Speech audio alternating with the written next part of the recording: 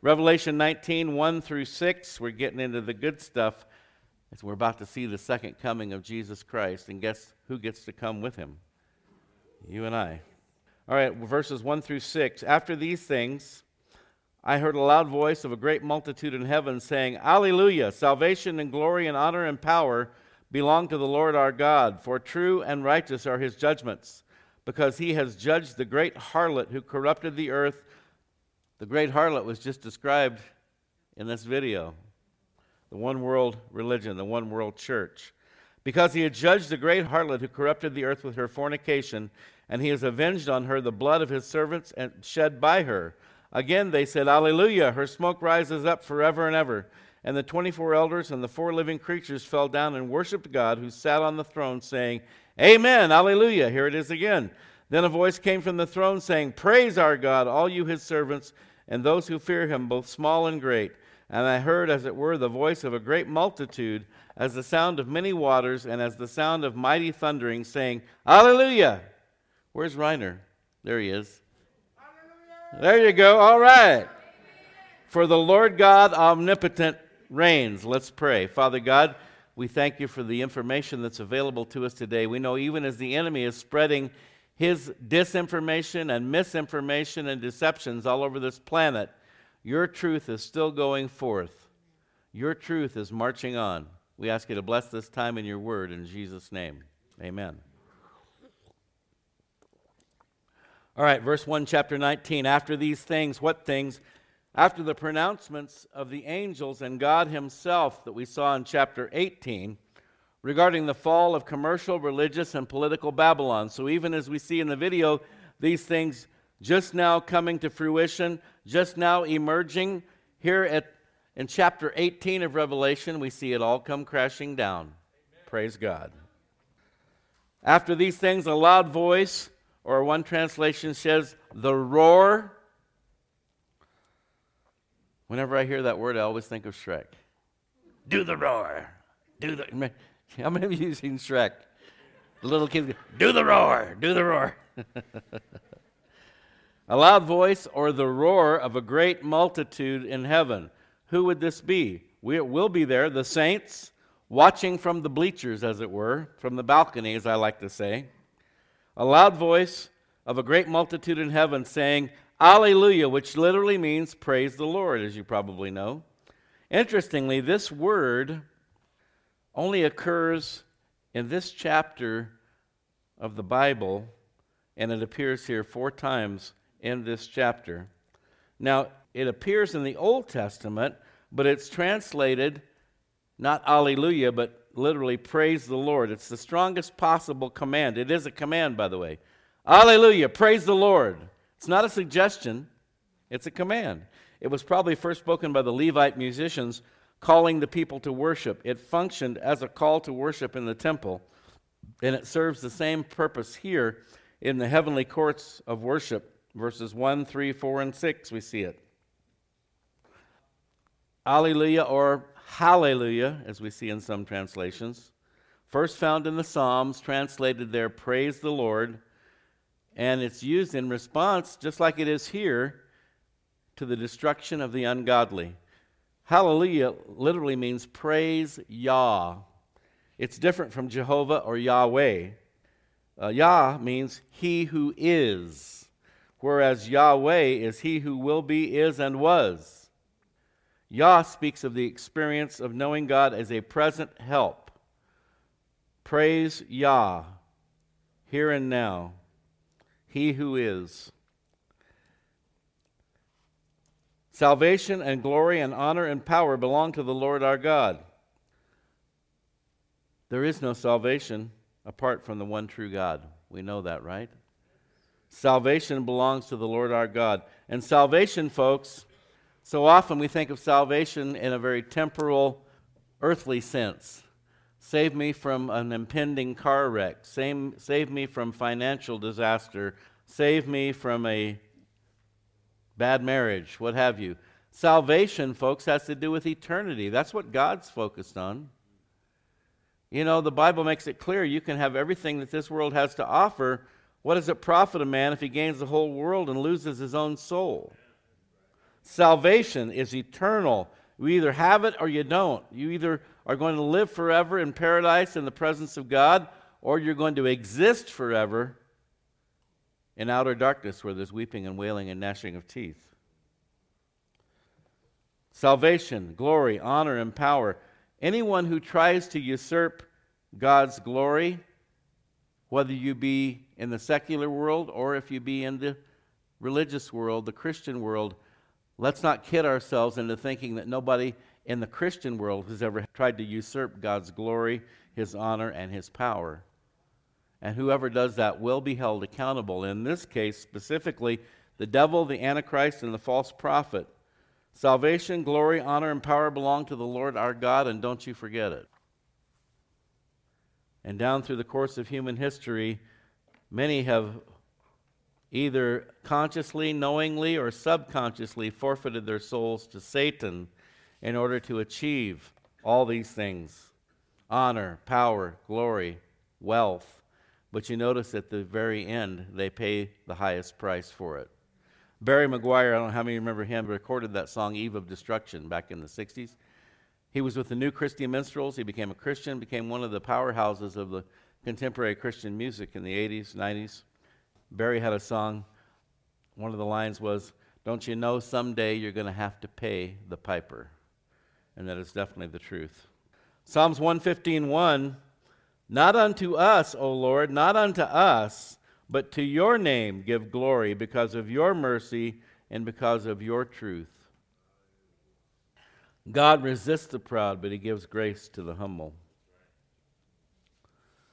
And so this celebration here is going on in heaven regarding the destruction of Babylon, and also, as we will see here shortly, the impending return of Christ with the armies of heaven, with the saints. We won't get to that part today, though. Verse 2, "For true and righteous are His judgments." Because God is perfect in all of His ways, He cannot possibly be false or unjust. That can't be said of us as human beings. He must be truthful and He must be just. True and righteous are His judgments. His nature will not allow otherwise. And the specific reference here is to the following: true and righteous are His judgments. He has judged the great harlot. He has judged, condemned, and destroyed the false one-world church that we heard about that's arising even now, for leading the people of the earth astray and sealing their fate forever in the fires of hell. That's what this amounts to. He has avenged. The term translated avenged means literally exacted in retribution. Vindication for the righteous included just punishments against their killers. Deuteronomy 32:43, Psalm 79:10, and Jeremiah 51:48 through 49. Let me read that. Deuteronomy 32:43. "Rejoice, O Gentiles," and this is the Old Testament. "Rejoice, O Gentiles, with His people, for He will avenge the blood of His servants and render vengeance to His adversaries. He will provide atonement for His land and His people." He has avenged the blood. God here has avenged. This is what they're celebrating by the destruction of Babylon. He has avenged the blood of His servants, the tribulation martyrs, people who become Christians during the tribulation, who will have to lay down their lives rather than receive the mark of the beast. The two witnesses, remember the two witnesses from the first half of the tribulation? More than likely Moses and Elijah, who prophesy in the streets of Jerusalem. All who have been slain for their faith in God and in His Son, Jesus Christ. He has avenged the blood of His servants. Psalm 79:10, "Why should the nations say, 'Where is their God?' Let there be known among the nations in our sight the avenging of the blood of your servants which has been shed." And so the idea here being that the world would look on and say, "Well, where's your God? He hasn't taken very good care of you." But His vengeance is coming. And you don't want to be a victim of that vengeance. He has avenged the blood of His servants shed by her, by the harlot, by the demonic system of Babylon. And I said this, it had to be at least 10 years ago. We were still having services in the other building. I said, when push comes to shove, It will be those in the apostate Christian community who will be the first ones to come after you and me. It won't be the secular world. And we saw that in the videos today. The demonic system of Babylon. And the reason that the horror and destruction of the tribulation is so massive is that it is God's revenge on behalf of all human beings who have been unjustly slaughtered from the beginning of time, starting with when Cain slew Abel. Now see, we just don't have that broad perspective like God does, but we need to understand this. That's what the tribulation is really all about. It's God's vengeance on the human race for all the innocent blood that's been shed down through the entire course of human history. We've had at least, it's probably larger than this now, but 1.5 billion, folks, listen to this, 1.5 billion babies have been aborted worldwide in the last 50 to 60 years. 1.5 billion, folks. That's about 1/5 of the entire population of the planet. You know, we hear about the 50, 60 million or plus in America that have been aborted, but worldwide, it's over 1.5 billion with a B. Hello? 1 in 5, and this is another battle going. They're trying to pass some kind of a law regarding the abortion of Down syndrome babies. And by the way, I think it was twice. My daughter has 4 sons. At least 2 of them, the doctors told her that based upon their tests, there was a good probability that her sons would have Down syndrome. She ignored them and had 2 very healthy baby boys. They lie! You heard the people in the video. They're not people that you and I normally hang out with, you know what? But if they're believers in the Lord Jesus Christ, they're my brothers and sisters in Christ.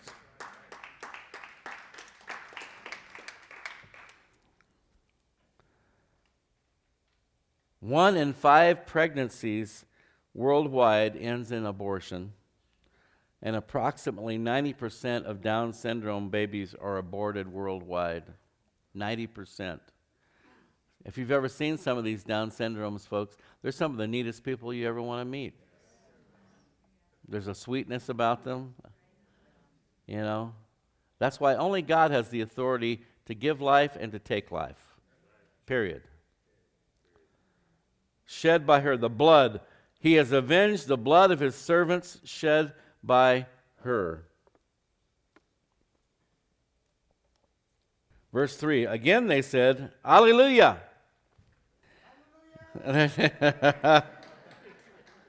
Her smoke rises up forever and ever. So the second Alleluia chorus here in chapter 19 and verse 3, we've got 4 of them all together. Her smoke rises up forever and ever. This language of smoking ruins was used in ancient times. There's a war imagery to it, and there is a battle taking place, and God is the winner, and all those who are on his side. And here it speaks of the eternal destruction of Babylon. Isaiah 34, 8 through 10. For it is the day of the Lord's vengeance, the year of recompense for the cause of Zion. Its streams shall be turned into pitch, and its dust into brimstone. Its land shall become burning pitch. It shall not be quenched night or day. Its smoke shall ascend forever. From generation to generation it shall lie waste. No one shall pass through it forever and ever. No, like so many prophecies in the Old Testament, there was an immediate application and then a futuristic application. In the immediate context, Isaiah is speaking of the coming judgment against the Assyrians. But in the larger context, this passage is an announcement of the judgment to come upon the nations during the Great Tribulation. Verse 4 of Revelation 19, the 24 elders and the 4 living creatures fell down and worshiped God who sat on the throne, saying, Amen, Alleluia.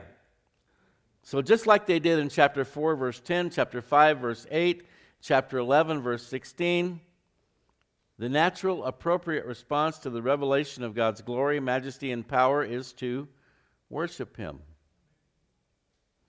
It's a natural response to the truth about who God is. And then we have the 4 living creatures. The 24 elders and the 4 living creatures were introduced in chapter 4, verses 6 through 8. It some type of angelic beings, cherubim, seraphim, as depicted in Isaiah 6 and Ezekiel chapter 1. Isaiah 6, 1 and 2 or through 3. In the year that King Uzziah died, I saw the Lord sitting on a throne, high and lifted up, and the train of his robe filled the temple. Above it stood seraphim. Each one had 6 wings. With 2 he covered his face, with 2 he covered his feet, and with 2 he flew. And one cried to another and said, Holy, holy, holy is the Lord of hosts. The whole earth is full of his glory. There's a song built around this verse. Ezekiel 1, beginning in verse 4. Then I looked, says Ezekiel, and behold, a whirlwind was coming out of the north, a great cloud with raging fire engulfing itself, and brightness was all around it, and radiating out of its midst, like the color of amber out of the midst of the fire. Also from within it came the likeness of 4 living creatures, and this was their appearance. They had the likeness of a man. Each one had 4 faces, and each one had 4 wings. Their legs were straight, and the soles of their feet were like the soles of calves' feet. They sparkled like the color of burnished bronze. The hands of a man were under their wings on their 4 sides, and each of the 4 had faces and wings. And so apparently this is the same 4 living creatures that we see here in Revelation 19 before the throne of God. Everybody up there is joining in this Alleluia chorus. Amen, Alleluia. One by one, the various entities in heaven, the saints, the martyrs, the angelic beings, they're all joining in for this glorious chorus, Alleluia chorus. And then a voice came from the throne saying, Praise our God, all you his servants, and all those who fear him, both small and great. So the voice comes from the throne. It says, Praise our God. So it may not be God himself speaking, but one of those angels attending his throne. But it's reminiscent, too, of the Psalms 134:1, a song of ascents. Praise the Lord, all you servants of the Lord who minister by night in the house of the Lord. Lift up your hands in the sanctuary and praise the Lord, which is what Alleluia means. Praise the Lord. Praise God, all you his servants. So it's been a long, rough ride through this 7 years of tribulation, but now the celebration is beginning, even leading up to the second coming and Christ conquering the armies of this world, the armies of the Antichrist. But it's already a done deal. And so they're celebrating. Verse 6, I heard, as it were, the voice of a great multitude, as the sound of many waters, and as the sound of mighty thundering, saying, Alleluia, for the Lord God omnipotent reigns. The voice of a great multitude, the saints, the angels, the tribulation martyrs, the whole shebang, if you will. And the sound of many waters and the sound of mighty thundering. So here we have the Father, the Son, and the Holy Spirit joining in. Revelation 1:15, his feet, Jesus, were like fine brass, as if refined in a furnace, and his voice as what? Sound of many waters. I can't wait to hear that voice. Right now we're blessed because we hear the voice of God within, don't we? The Holy Spirit speaking to us in that still small voice. But someday soon we're going to hear him loud and clear. The voice of many waters. It's going to be an amazing thing to hear. So we have the 4th and final hallelujah of this chapter. According to John, it sounded like a great multitude of people, like the roar of rushing waters and loud peals of thunder. And so with each hallelujah here we see the heavenly assembly getting louder and louder, for the Lord God omnipotent or almighty reigns. Omnipotent means, as you probably know, all powerful. The 3 attributes of God that no one else can ever possibly measure up to. He's omnipotent, he's all powerful, he's omniscient, he's all knowing, and he's omnipresent, which means he is everywhere. Only God has those qualities and those characteristics. So here, in this last part of what we've just read, the rejoicing is prophetic.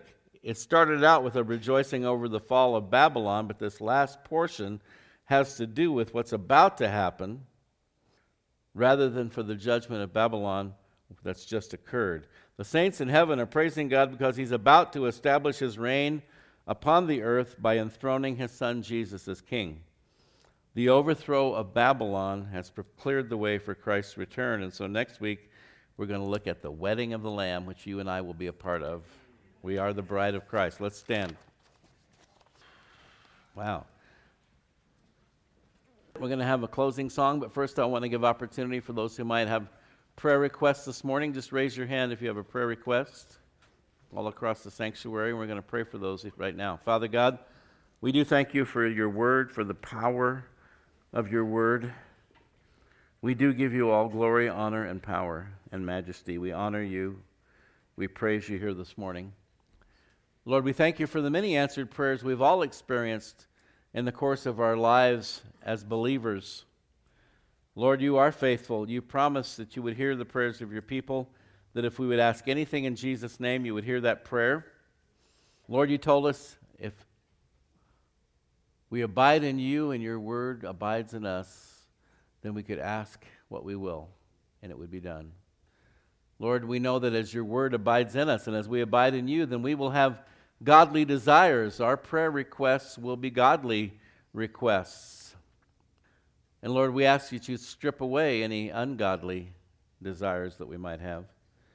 But Lord, we come before you with those requests this morning for health, for healing, for those in need of a physical touch. Lord, we know that these bodies are breaking down, but in the meantime, we desire to have all the strength we can possibly muster in order to serve you with all of our heart, soul, mind, and strength. So we ask for healing for those needing it today, whether they would be in this room, watching online, others that are represented here by their family and friends. We lift them all up to you. We pray for an outpouring of your healing, anointing power upon them, Lord. We pray for financial provision for those struggling in that area. Lord, for jobs that are needed. Lord, you did promise to take care of us, to provide us with our daily bread and so forth, as we seek first your kingdom. So help us to do that, Lord. We ask that you would cleanse our hearts and minds from all fear, worry, doubt, anxiety, unbelief. Lord, and help us to be focused on you, to seek first your kingdom and your righteousness. And then we thank you. You promised all these things would be added unto us. So we pray for peace. We just ask that you'd help us to rest in you, Lord, and trust you to take care of us. But we do pray for those struggling right now in the area of resources, finances, that you would bless them, provide for them, for your glory, for your sake, for your honor, and for your glory, God. Pray for healing of relationships, marriages, friendships, partnerships. Lord, it's not always easy to get along with one another because we're all stubborn, we're all sinners saved by grace. We ask that you would heal broken relationships and help us to be peacemakers as much as possible on our part, to do the right thing, to heal relationships, restore peace and tranquility between us and those that we might be at odds with. God, you know what else is going on here today. You know each heart. Lord, we pray for the loved ones that don't know you, family, friends, relatives, neighbors, co-workers that we're concerned about. We pray that you would help us to be able to share our faith with them in a way that they can understand and relate to. We pray that you said, Lord, that you're not willing any should perish, but that all should come to repentance. So we ask you to impart to those near and dear to us the gift of faith and the gift of repentance, that you would draw them by your Holy Spirit, Lord. We thank you and we praise you for all that you have done, all you are doing, and all you're going to do. In Jesus' name, amen.